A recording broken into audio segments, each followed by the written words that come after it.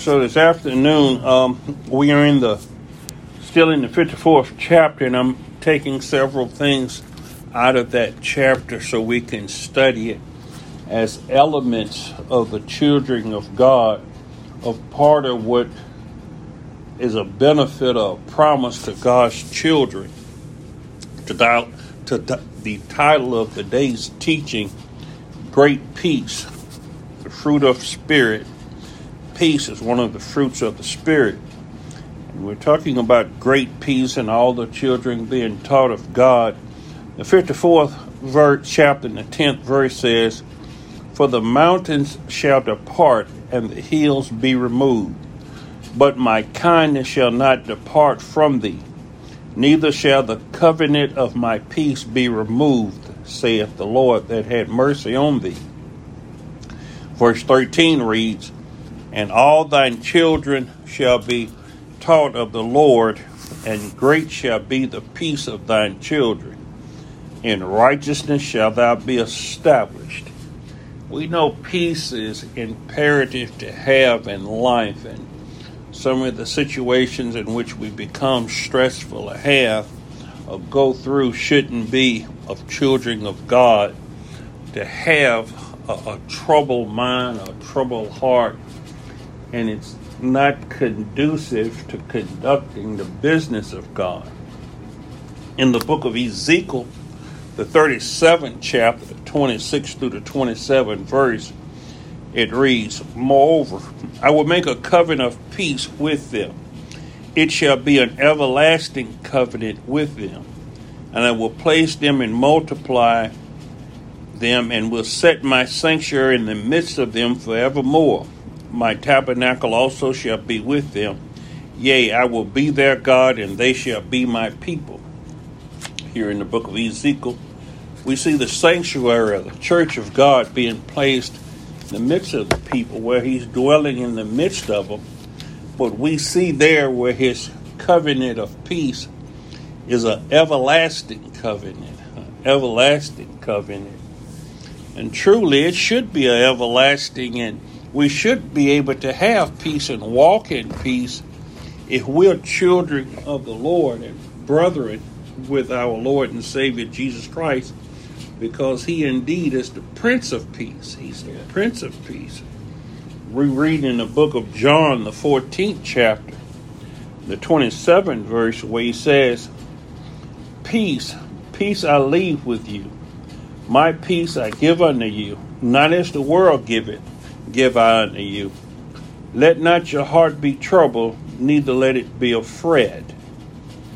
In the Living Version it reads, "I am leaving you with a gift, peace of mind and heart." And I told you, peace was one of the fruits of the Spirit,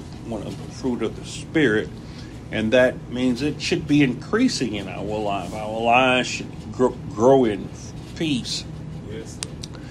He says, "And the peace I give isn't a fragile one like the peace the world gives. So don't be troubled or afraid." He consistently is telling us not to be fearful. The children of God, he hadn't given us a spirit of fear.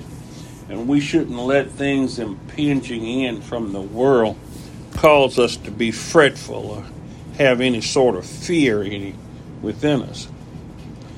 The Amplified Version reads, "Peace I leave with you. My perfect peace I give to you. Not as the world gives do I give to you. Do not let your heart be troubled, nor let it be afraid. Let my perfect peace calm you in every circumstance and give you courage and strength for every challenge." It extends a little bit further to say it's perfect peace. Let it calm you and situate you in every situation. Let it stabilize you. Let it have you of good courage against any and every challenge that come unto you. So we need the peace of God. Have the peace of God, a peace with God. It's necessary to our lives, and it's such a common effect in our life. God's peace. How do we have God's peace, to get God's peace. We see that it's a gift. I tell you, it's a fruit of the Spirit. So it's something that can grow in us. It's something that's produced.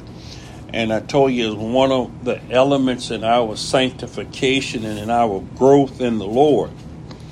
The book of 1 John, the 3rd chapter, and the 16th through the 24th verse reads, "By this we will know without any doubt," italics, "that we are of the truth, and will assure our heart and quiet our conscience before him whenever our heart convicts us," that is, convicts us in guilt. "For God is greater than our heart, and he knows all things. Nothing is hidden from him, because we are in his hands.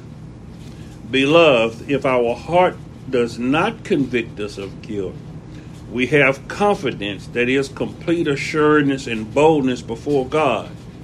And we receive from him whatever we ask, because we carefully and consistently keep his commandments and do the things that are pleasing in his sight, that is, habitually seeking to follow his plan for us in our lives.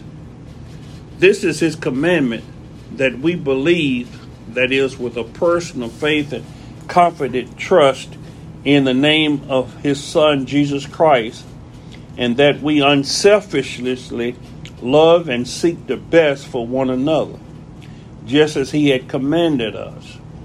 The one who habitually keeps his commandments, that is, obeying his word and following his precepts, abides and remains in him, and he in him. So as long as we consistently are doers of God's word, loving his commandments and walking faithfully in those and his precepts, he abides in us and we in him.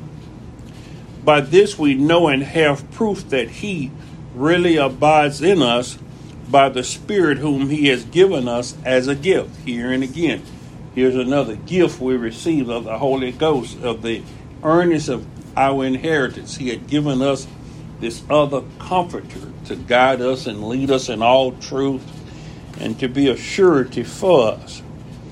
But in verse 16, John teaches that we can know love by observing the way Jesus lived his life. That's why we have to take his yoke upon us and learn of him. We have to and see how he lived his life. What was the historical Jesus life? What faith that we have to walk in his ways and imitate him, to walk as he walked. He sacrificed his life for us by laying it down willingly. That's as our kinsman redeemer. He laid down his life willingly each day, as well as in death, setting us an example to follow in our relationship with our brethren. And so, as we do for one another and sacrifice for one another, we're willing to do just as he did. In verse 17, as we continue to read, he provides a practical illustration of a way we can lay down our lives in love. A way we can lay down, that we lay down our lives for one another, and we have that confidence and that we keep his commandments. Then in verse 18, he encourages us not merely to agree with truth, but to take action to meet a brother's needs, instead of saying, well, I know how you feel and God's going to bless you or whatever. Sometimes we may have to meet that need. We may have to do for others, like James says, instead of saying, I pray for you and be warm and go, we have to give of ourselves. We have to sometimes make sacrifices for our brethren, and not just give him a word, but also in deed also, not just in word, but in deed. We go out of our way sometimes, but it has to be Spirit-led. It has to be, and that's why we have to have a surety of the Spirit and the prompting of the Holy Ghost. Verse 19 begins to show the effect of devoted sacrifice to this way of life. As we walk and grow in the Lord, as this becomes a way of our life, The persuasive power of knowing we are doing the right thing inspires assurance, confidence, and satisfaction, and we feel a positive sense that we are right with God. We have that assurance that we're doing as we're just like Christ was, that we're doing as he did. There's a surety of the faith, a surety in the way, not a self-centeredness, not one that comes from self-pleasure or whatever, but it comes from knowing the Savior and knowing his walk, his way of life. He then explains that when these are not produced, but we feel guilt and condemnation because we know we are not doing well and our concern for not being perfect overwhelms us, we need to go to God for forgiveness because he will forgive us. I should have done this for that brother instead of thinking about it. Now my heart's convicted me. Could I have done more? Should I have done more? Because it's your heart that convicts you. And that's why he writes upon his heart, our heart, and then he gives us a new heart. His word is a mirror. His word is what we should be doing. And are we doing as the words say do? Is his word convicting us? We should have perhaps performed the service. If I could have offered something, helped in extenuating circumstances to make it better for that individual, for that person. As people come to us, and sometimes God doesn't send the rich, doesn't send the well-off, doesn't send the wise, but sometimes he sends a beggar. Sometimes he sends someone that's in a much lower, destitute situation than we are in. And do we despise that person? As James says, we do well for one that's a well-to-do person. We say, sit here or whatever, but the person that's despised or in poverty or lowly, we treat them in a disenfranchising way. Verse 21 says, is a subtle encouragement to repent, to turn from our self-centeredness so we can be at peace with God and within ourselves. Because if you're a child of God, your heart has a way of convicting you and say, that wasn't right what you did. That wasn't right what you said. And we have the surety of the word of God, a more sure word of prophecy, Peter said, to back us up in that. Because if we're praying and studying God's word and walking in his commandments, those commandments are alive. The word of God is alive. And it's going to lead us and guide us to someone or some critical point to point out that flaw, that fault, which convicts us and makes us go back and examine ourselves and makes us get right with God.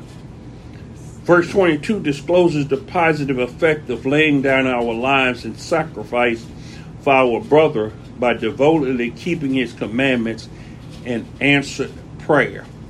That's why a lot of times things be going right for us, because if we know we're walking according to God and living according to God, we pray and ask God to help us to whereby we could meet needs, not necessarily our own needs, but others' needs.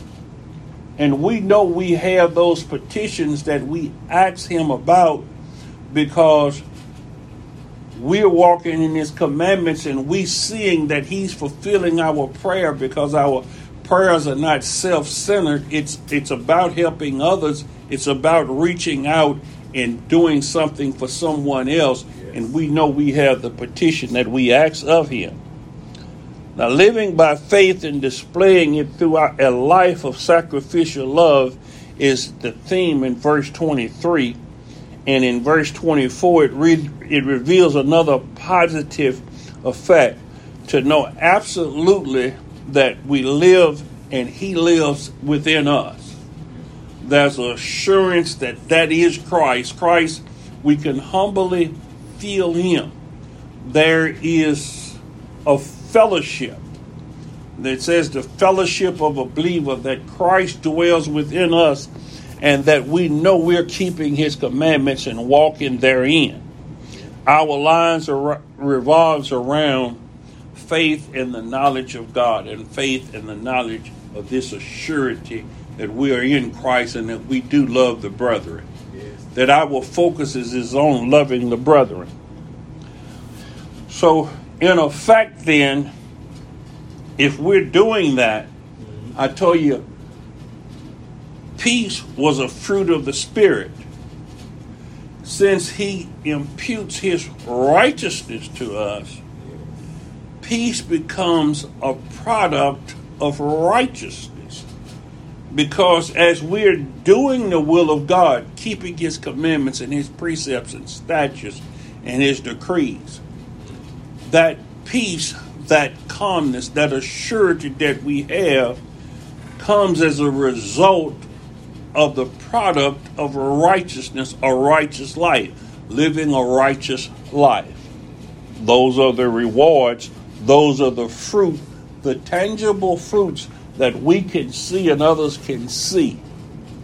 It's like saying, well, I know that's an apple tree because I see it's consistently producing apples. I know it's in a good place and it's well watered because it's not little shrivelly apples or whatever. It's plump and juicy apples, the leaves, and it seems to be well watered. A well watered Christian that's drawing on the word of God is like a tree planted by the banks of a river that draw water through its roots and its vine system. And if we're in the vine, if we're attached, we're the branches and we're attached to the vine, he's the vine, he supplieth all of our needs. He causes us to be fruitful. He causes us to be strong and live a vibrant life.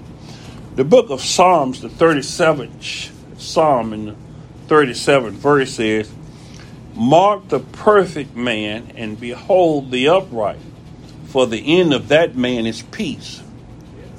Let's read it in the Amplified here, see how it reads. It says, mark the blameless man, the one who is spiritually complete, and behold the upright, that is, he who walks in moral integrity. There is a good future for that man and peace, because a life of honor blesses one's descendants.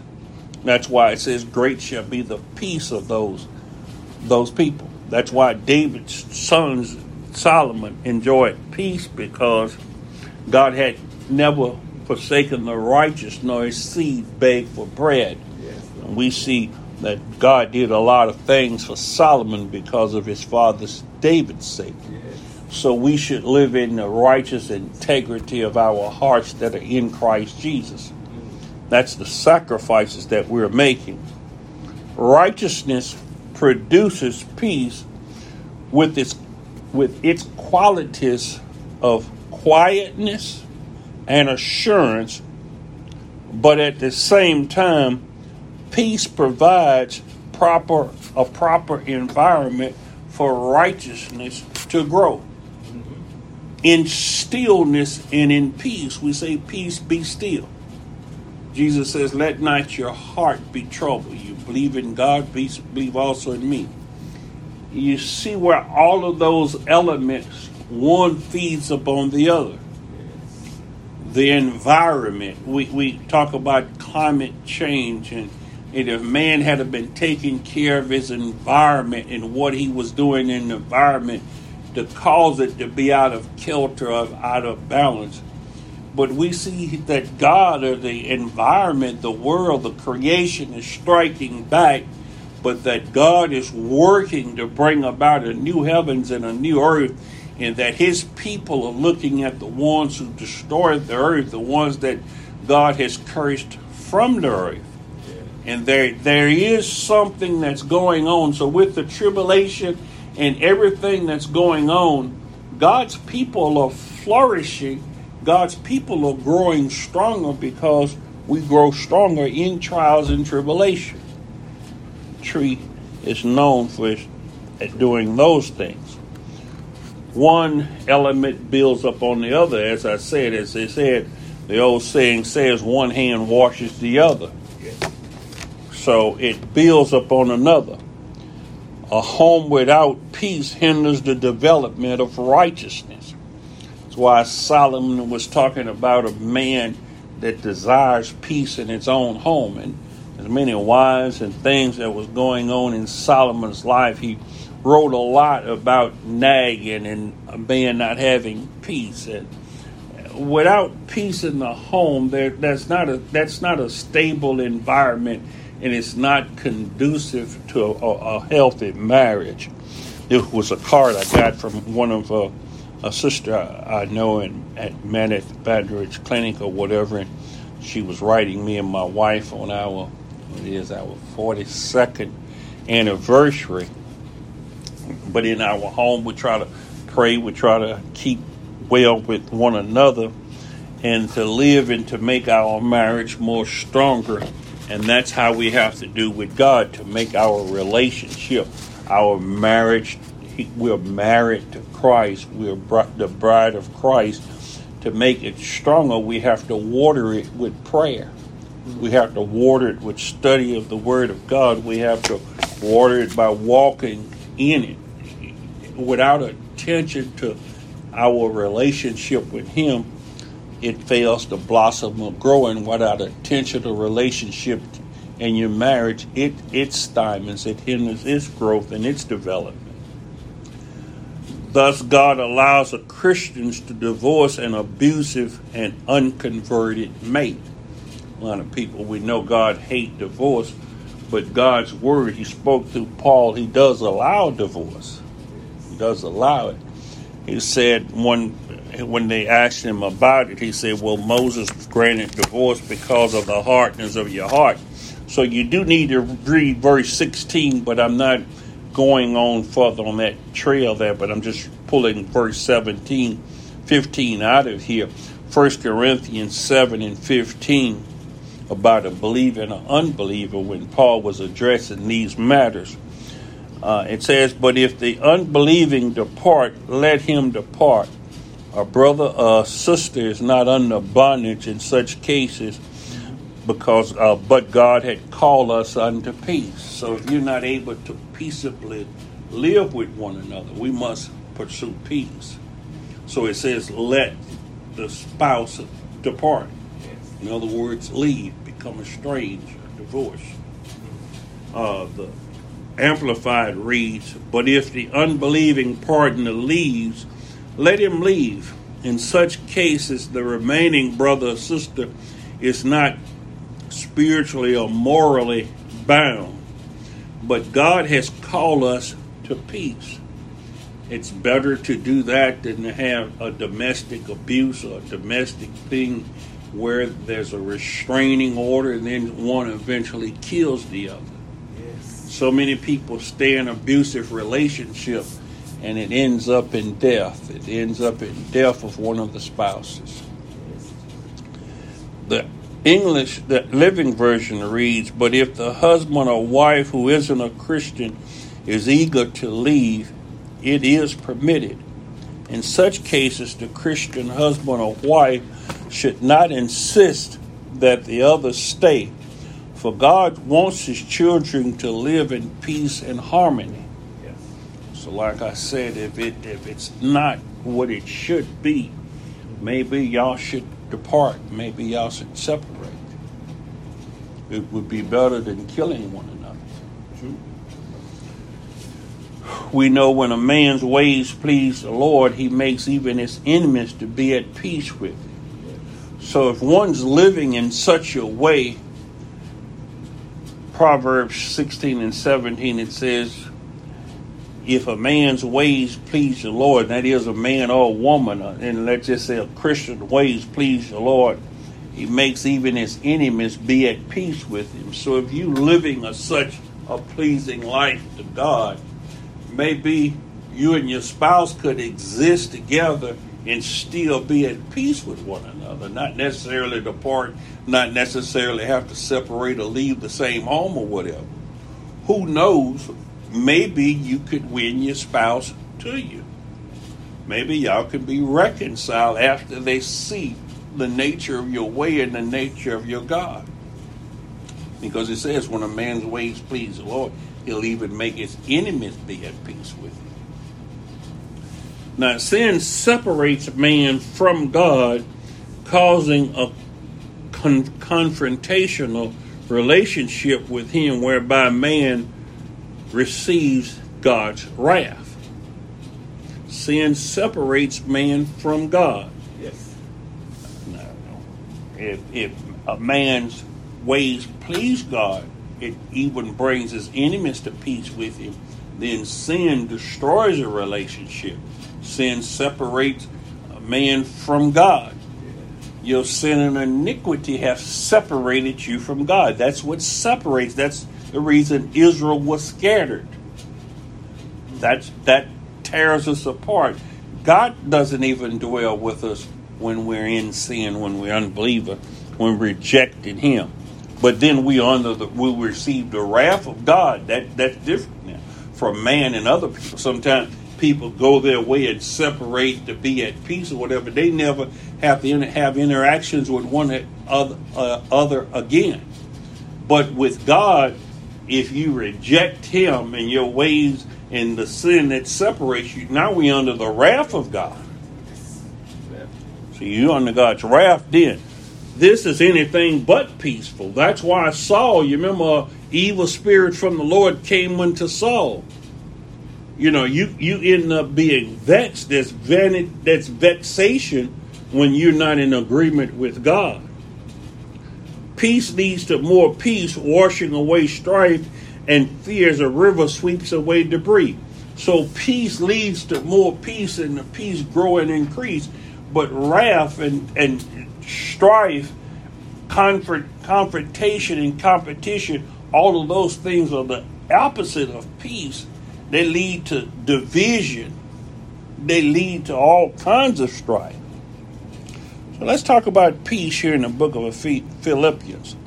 Peace in Philippians, because we're talking about understanding and God and the fear of God.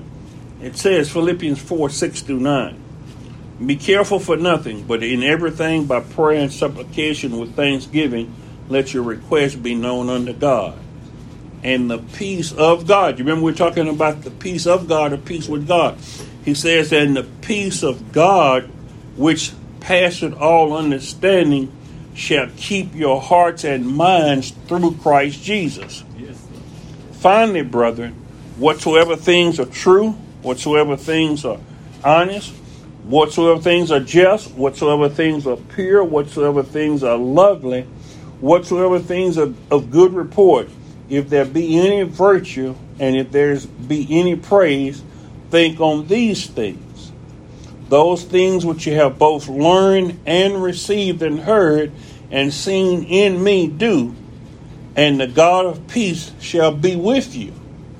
See, if you have that attitude, that disposition, that's what your thought life is.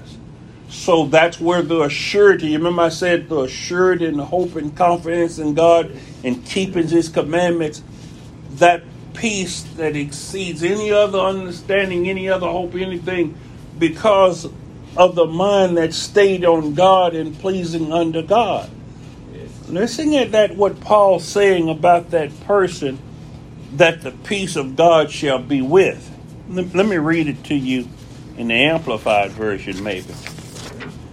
It says, do not be anxious or worried about anything, but in everything, it is in every circumstance and situations, by prayer and petition with thanksgiving, continue to make your specific requests known unto God. Not just a general prayer, but if it's for the water, if it's for your car, if it's for a situation at work, if it's for specific illness, not just heal everybody in the hospital, but heal this specific individuals. As Jesus says, Lazarus come forth. Let's get specific about what we want to do, God to do. Not just a generality of bring the church together and save all mankind. But we're talking about a specific individual, maybe your child or someone that asks you to pray for him. Or you're praying about a situation with your neighbor or enemy or someone. it says, and the peace of God, that is, that peace which assures the heart, that peace which transcends all understanding, because God is the one that gives us to us. It's away from that. I'll tell you about that in a few minutes in the book of Luke.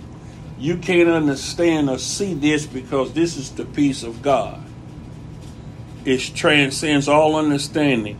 That peace which stands guard over your hearts and your minds in Christ Jesus is yours, because he says, my peace I give unto you. I give you my peace. So that transcends any understanding of anybody. Any could know that with the outside things impending upon you, impending upon your life, the circumstances and situations, you still have a peace. They can't understand why you're at peace in that situation, that you're in the lines then, but there's still this calmness and peace that you're resting in God. He says, finally, believers, whatever is true, whatever is honorable and worthy of respect, whatever is right and confirmed by God's word. You remember I told you, it's the keeping of God's word and confident assurance of his word, his precepts and his commandments. That's why with prayer and supplication, we know we have the request of him, because we are sure that this is God's word and this is his will. Whatever is pure and wholesome, whatever is lovely and brings peace. Whatever is lovely and brings peace. Whatever is admirable and of good repute. If there's any excellence, if there's anything worthy of praise, think continually on these things. Center your mind on them and implant them in your heart, because these are the things of God that transcends the understanding of man, that places you in a place of where you meditating in your heart on his word, in the truth and the promises that are contained in his word. The things which you have learned and received and heard and seen in me. And that's why we have to be example of the believer in Christ Jesus. We have to follow Christ if others are to follow us. So Paul says the things that the Philippians had seen in him, practice these things in your daily life, in your day-to-day life. These are the things in which you should be doing this way. And the God who is the source of peace, because we're looking for his peace. And you remember he says, my peace I give unto you. That's why we're to seek after Christ. We're to seek after God. Follow after him. He says, the peace of God who is the source of peace and well-being will be with you. So God gives his peace to those of a pure or righteous heart and mind. That's who God gives his peace to. That's why he says the great peace. It's a fruit of the Spirit. It is a peace that increases. Yes. The transition from the Old Testament to the New Testament uses of peace illustrates its personal and internal application. Out of about 90 New Testament instances, 90% refer to heartfelt peace. It's an internal application of peace, not an external, not of circumstances, but it's an internal feeling, and it's something internal. So that's why the spirit, the inner man, processes this peace. It transcends the understanding of the applications of the outward circumstances that are impinging upon you. I told you I was going to talk about a peace that passes all understanding out of Luke. The 7th chapter of Luke in the 49th verse. This is, you remember the woman that anointed Christ's feet with oil and washed them with her hair. And as they sat at meat with him, began to say within themselves, who is this who forgiveth sins also? Because you remember he says, thy sins be forgiven thee. He told the woman, thy sins be forgiven thee. Yeah. Now see, that's different when someone says, thy sins be forgiven thee, You remember Simon Gester surprised to hear Jesus taking on the divine prerogative to forgive sin. It happened in the book of Luke, also in the 5th chapter, the 20th through the 25th verse, about the man with the palsy, and he told him to take up his bed and walk, that his sins were forgiven him, that he healed, that a healing took place then. And they said, who is this? This blasphemy. You hear him committing this blasphemy? Only God can forgive sin. Yes.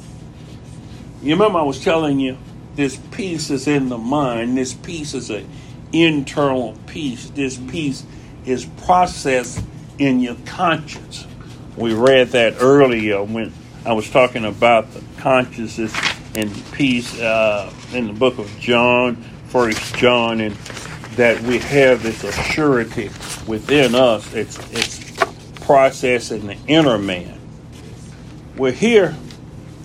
He says that it is her faith that brought forgiveness, not her tears, not the fact that she washed his feet and her tears was washing, and she kissed him and anointed it with ointment. Not a work, but that it was her faith. It says her faith brought forgiveness. His last comment to her is, go in peace. Go in peace, or go into peace. In other words, when he told her sins be forgiven, to go in peace, she receives Christ's command to enjoy that peace and live in the full realization of the peace that passeth all understanding.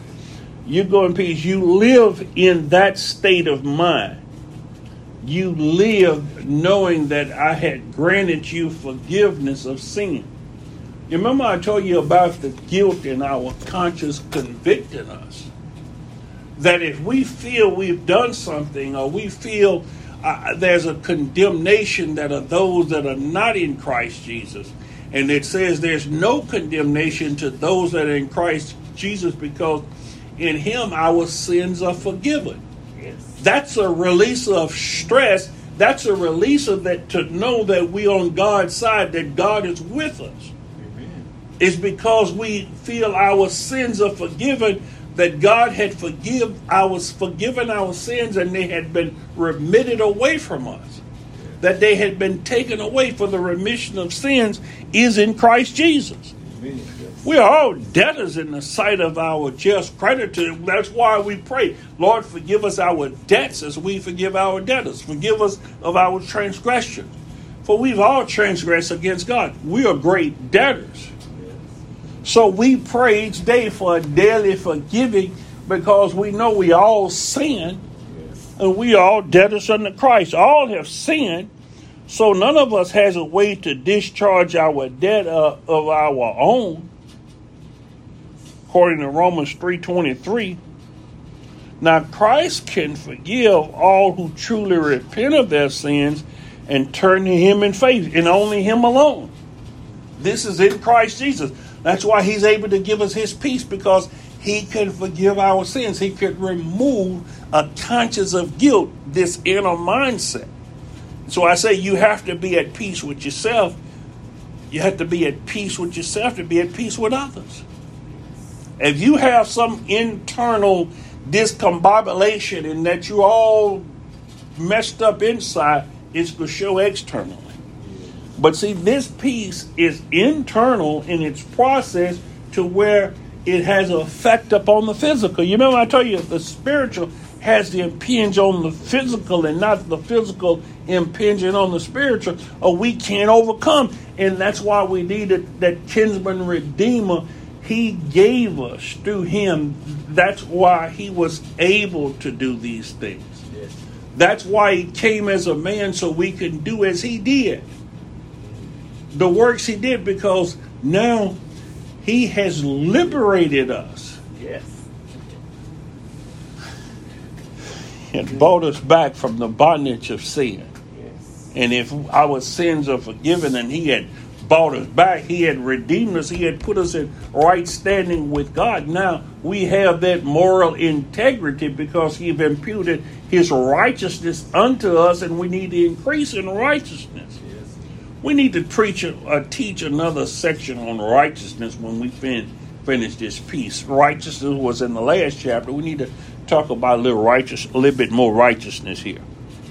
Now, in the book of Acts, the 13th chapter, the 38th through the 41st verse, it says, "So let it be clearly known by you, brothers, that through him forgiveness of sins is being proclaimed to you." That is through Jesus Christ. That's the gospel. Yes. We preaching and proclaiming the good news. That's what happened. That's why he says, whatever is lovely, whatever is pure, whatever, think on these things. So the power of life is in our words, and we go out singing and rejoicing because we have been forgiven, and we're trying to give this to somebody else. Yes. This is some good news that we've been reconciled unto God. He had given us a ministry of reconciliation. Now, proclaim you, and through him, everyone who believes, that is, who acknowledges Jesus as Lord and Savior and follows him. And to follow him, you must take up your cross and deny yourself, and you're his disciples if you continue in his word. He says, now, everyone who believes is justified and declared free of guilt from all things. He declares you. That's a state. Now, you have to have faith to believe that. Yes. That's what faith does. It causes you to believe the word of God that's preached.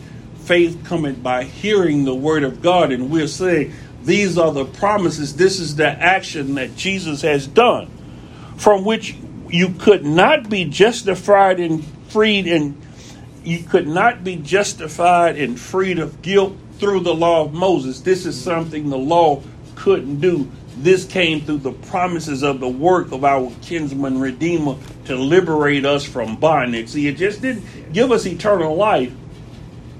It freed us. It released us. This is the year of Jubilee. All debts have been paid. Yeah. Our creditor has been paid off. All this is in Christ Jesus. Now we have an advocate with the Father. He's our covering. He paid the redemption price through his blood. All these things happen. Therefore, be careful so that the things spoken of in the writings of the prophet does not come upon you. It says, "Look you, Marcus, and marvel, and perish, and vanish away.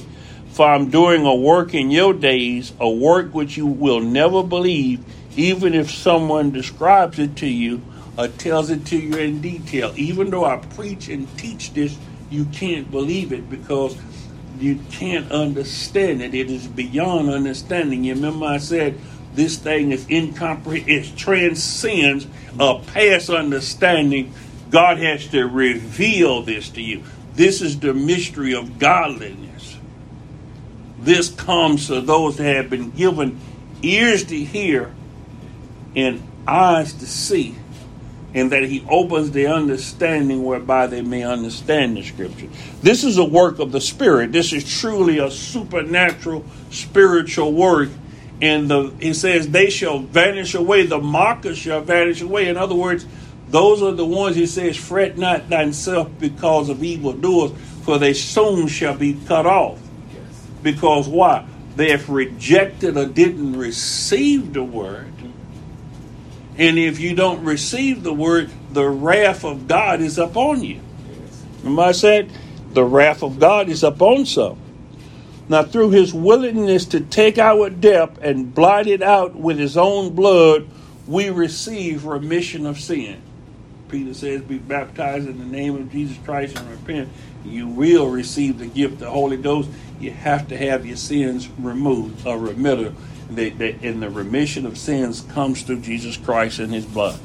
Once freed from sin's oppressive debt, we must show ourselves we must show our gratitude to him by living in holiness and loving to serve others. You remember I came back from 1 John and says, if you love Christ, if you have that assurance, you would love others and do for your brethren. You would show a service to others. Remember, as Jesus says, he didn't come to be ministered to, he came to minister to others. And so as Christ, as imitators of Christ, we must minister to others. We must minister to our brethren. glorifying him in the life of righteousness. 2 Peter, 1st chapter, 2 through 4. 1 Peter, 2nd chapter. 2 Peter, 1st chapter, verses 2 to 4. And it reads, grace and peace, that is a special sense of spiritual well-being, be multiplied to you in the true and intimate knowledge of God and of Jesus our Lord. For his divine power has bestowed on us absolutely everything necessary for a dynamic spiritual life and godliness through true and personal knowledge of him who called us by his own glory and excellence.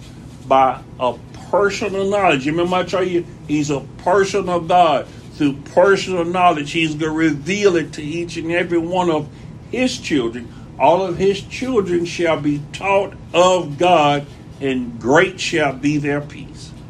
That's because each and every one's going to be taught of God.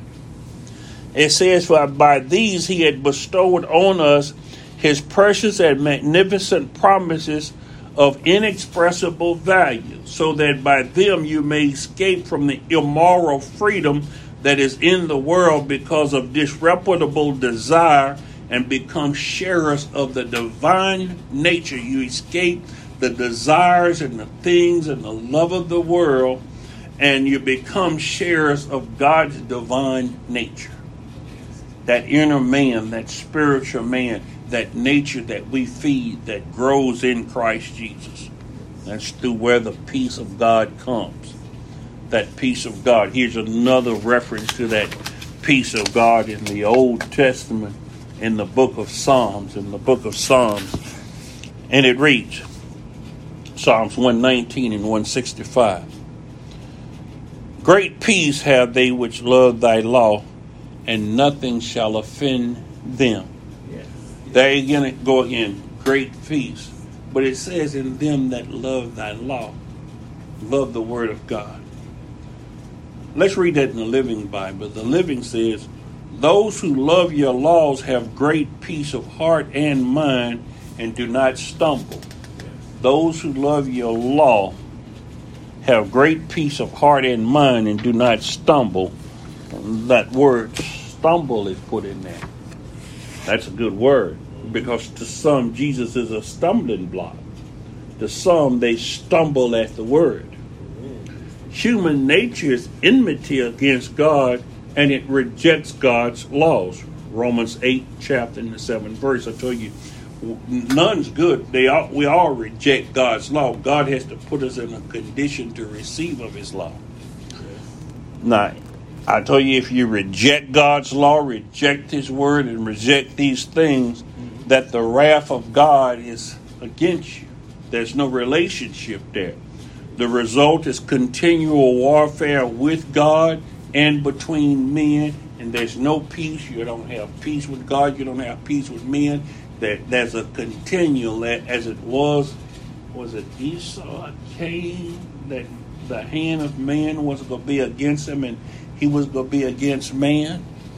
No one breaks God's laws as a way of life and can have peace, at least not the kind of peace God gives. Jesus says in John 14th chapter and the 27th verse, peace I leave with you, my peace I give to you, not as the world gives do I give to you. He's the one that gives us his peace, not this one the world has. There's a difference. That's a very much different peace that Jesus gives. The world can produce a level of tranquility from time to time, but it is not the peace of God. When a person sins, it seems as though there is a feeling, a natural fear that wells up in them. And there's a certain look upon a person's mind. There's something that wells or something that's not right there. Even before the sin occurs, one invariably seeks to make sure no one else sees what's happened, the consequences of what's going on. Sin has a psychological thing. And I said just eating of the fruit, there was something not just physical. Man not only died physical, but he died spiritual. That was psychological damage. That was a depravity where the connection, the spiritual cord was cut. The spiritual cord was cut.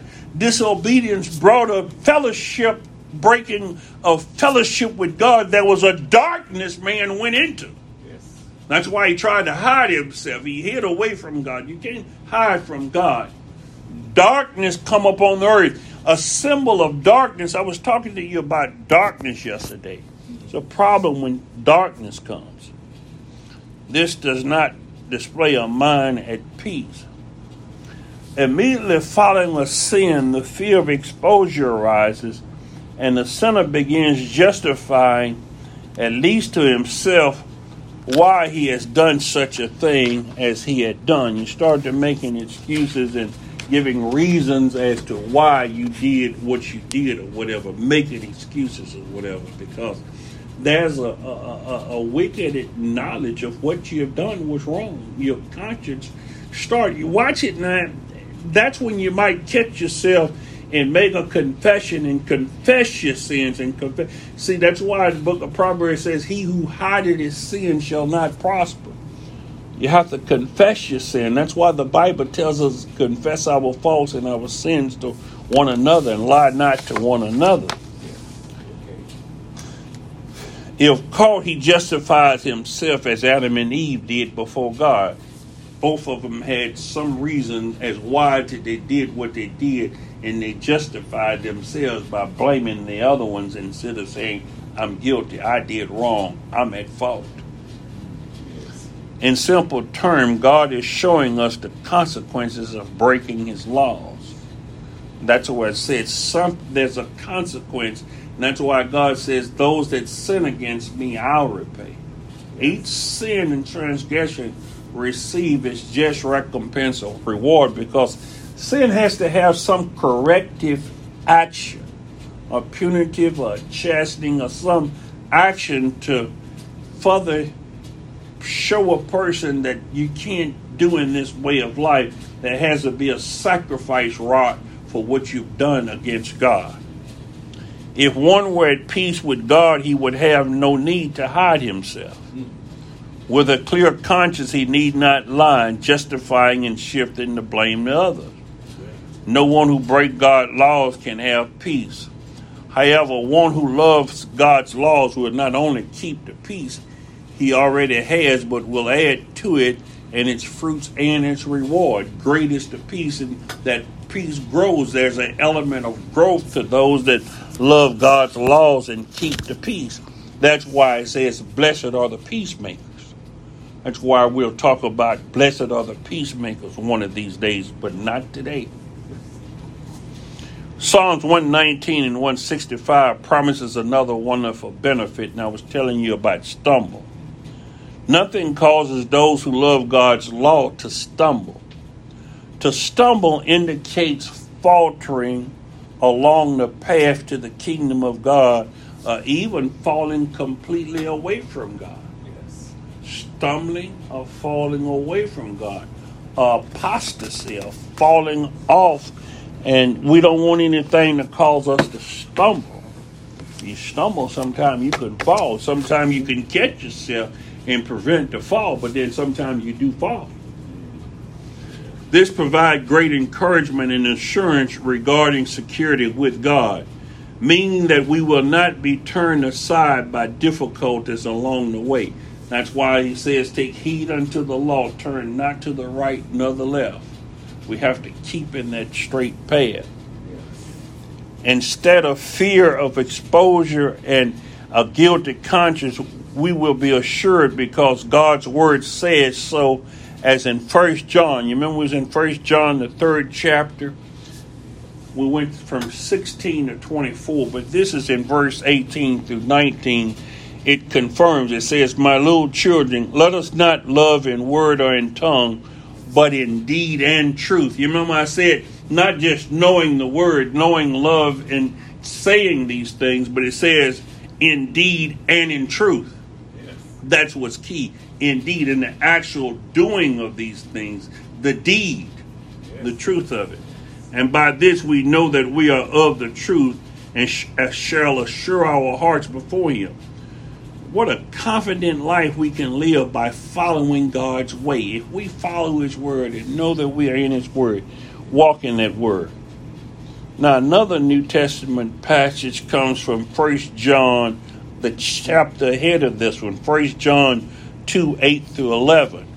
It kind of parallels what we're reading in Psalms 119, 165.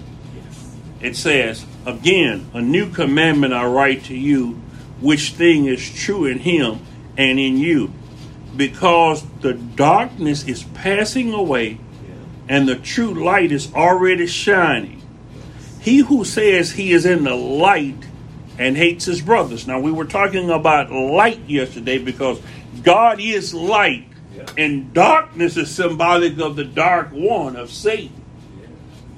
And it says, he who says he is in the light and hates his brother is in darkness until now. He's still in darkness if you hate your brother.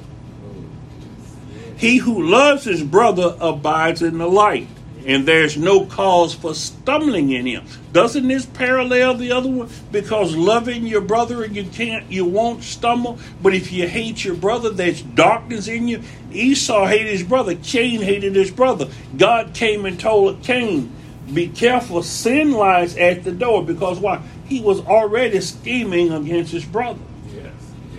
He says, you shall rule over it. Sin's desire is to rule over you. Be careful when you're scheming and going in the darkness. You're about to stumble. Yes. I was going to print something about the library earlier, and the carpet was laying down there, and it, how some things are not fastened down. Right. And I stumbled over the carpet, and it kicked up. And I looked back in that big thing, and I said, well, hold on, let me go back here and straighten this carpet up before somebody else may fall over this thing, not just stumble, because some people, when they don't catch themselves, they're off balance and they fall. Yes. He says, he who loves his brother abides in the light, and there's no cause for stumbling in him.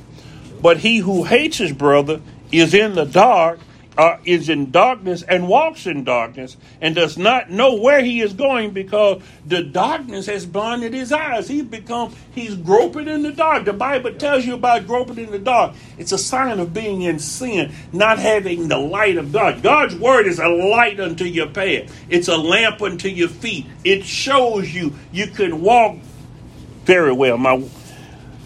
Verse 10 parallels Psalms 119 and 65 exactly.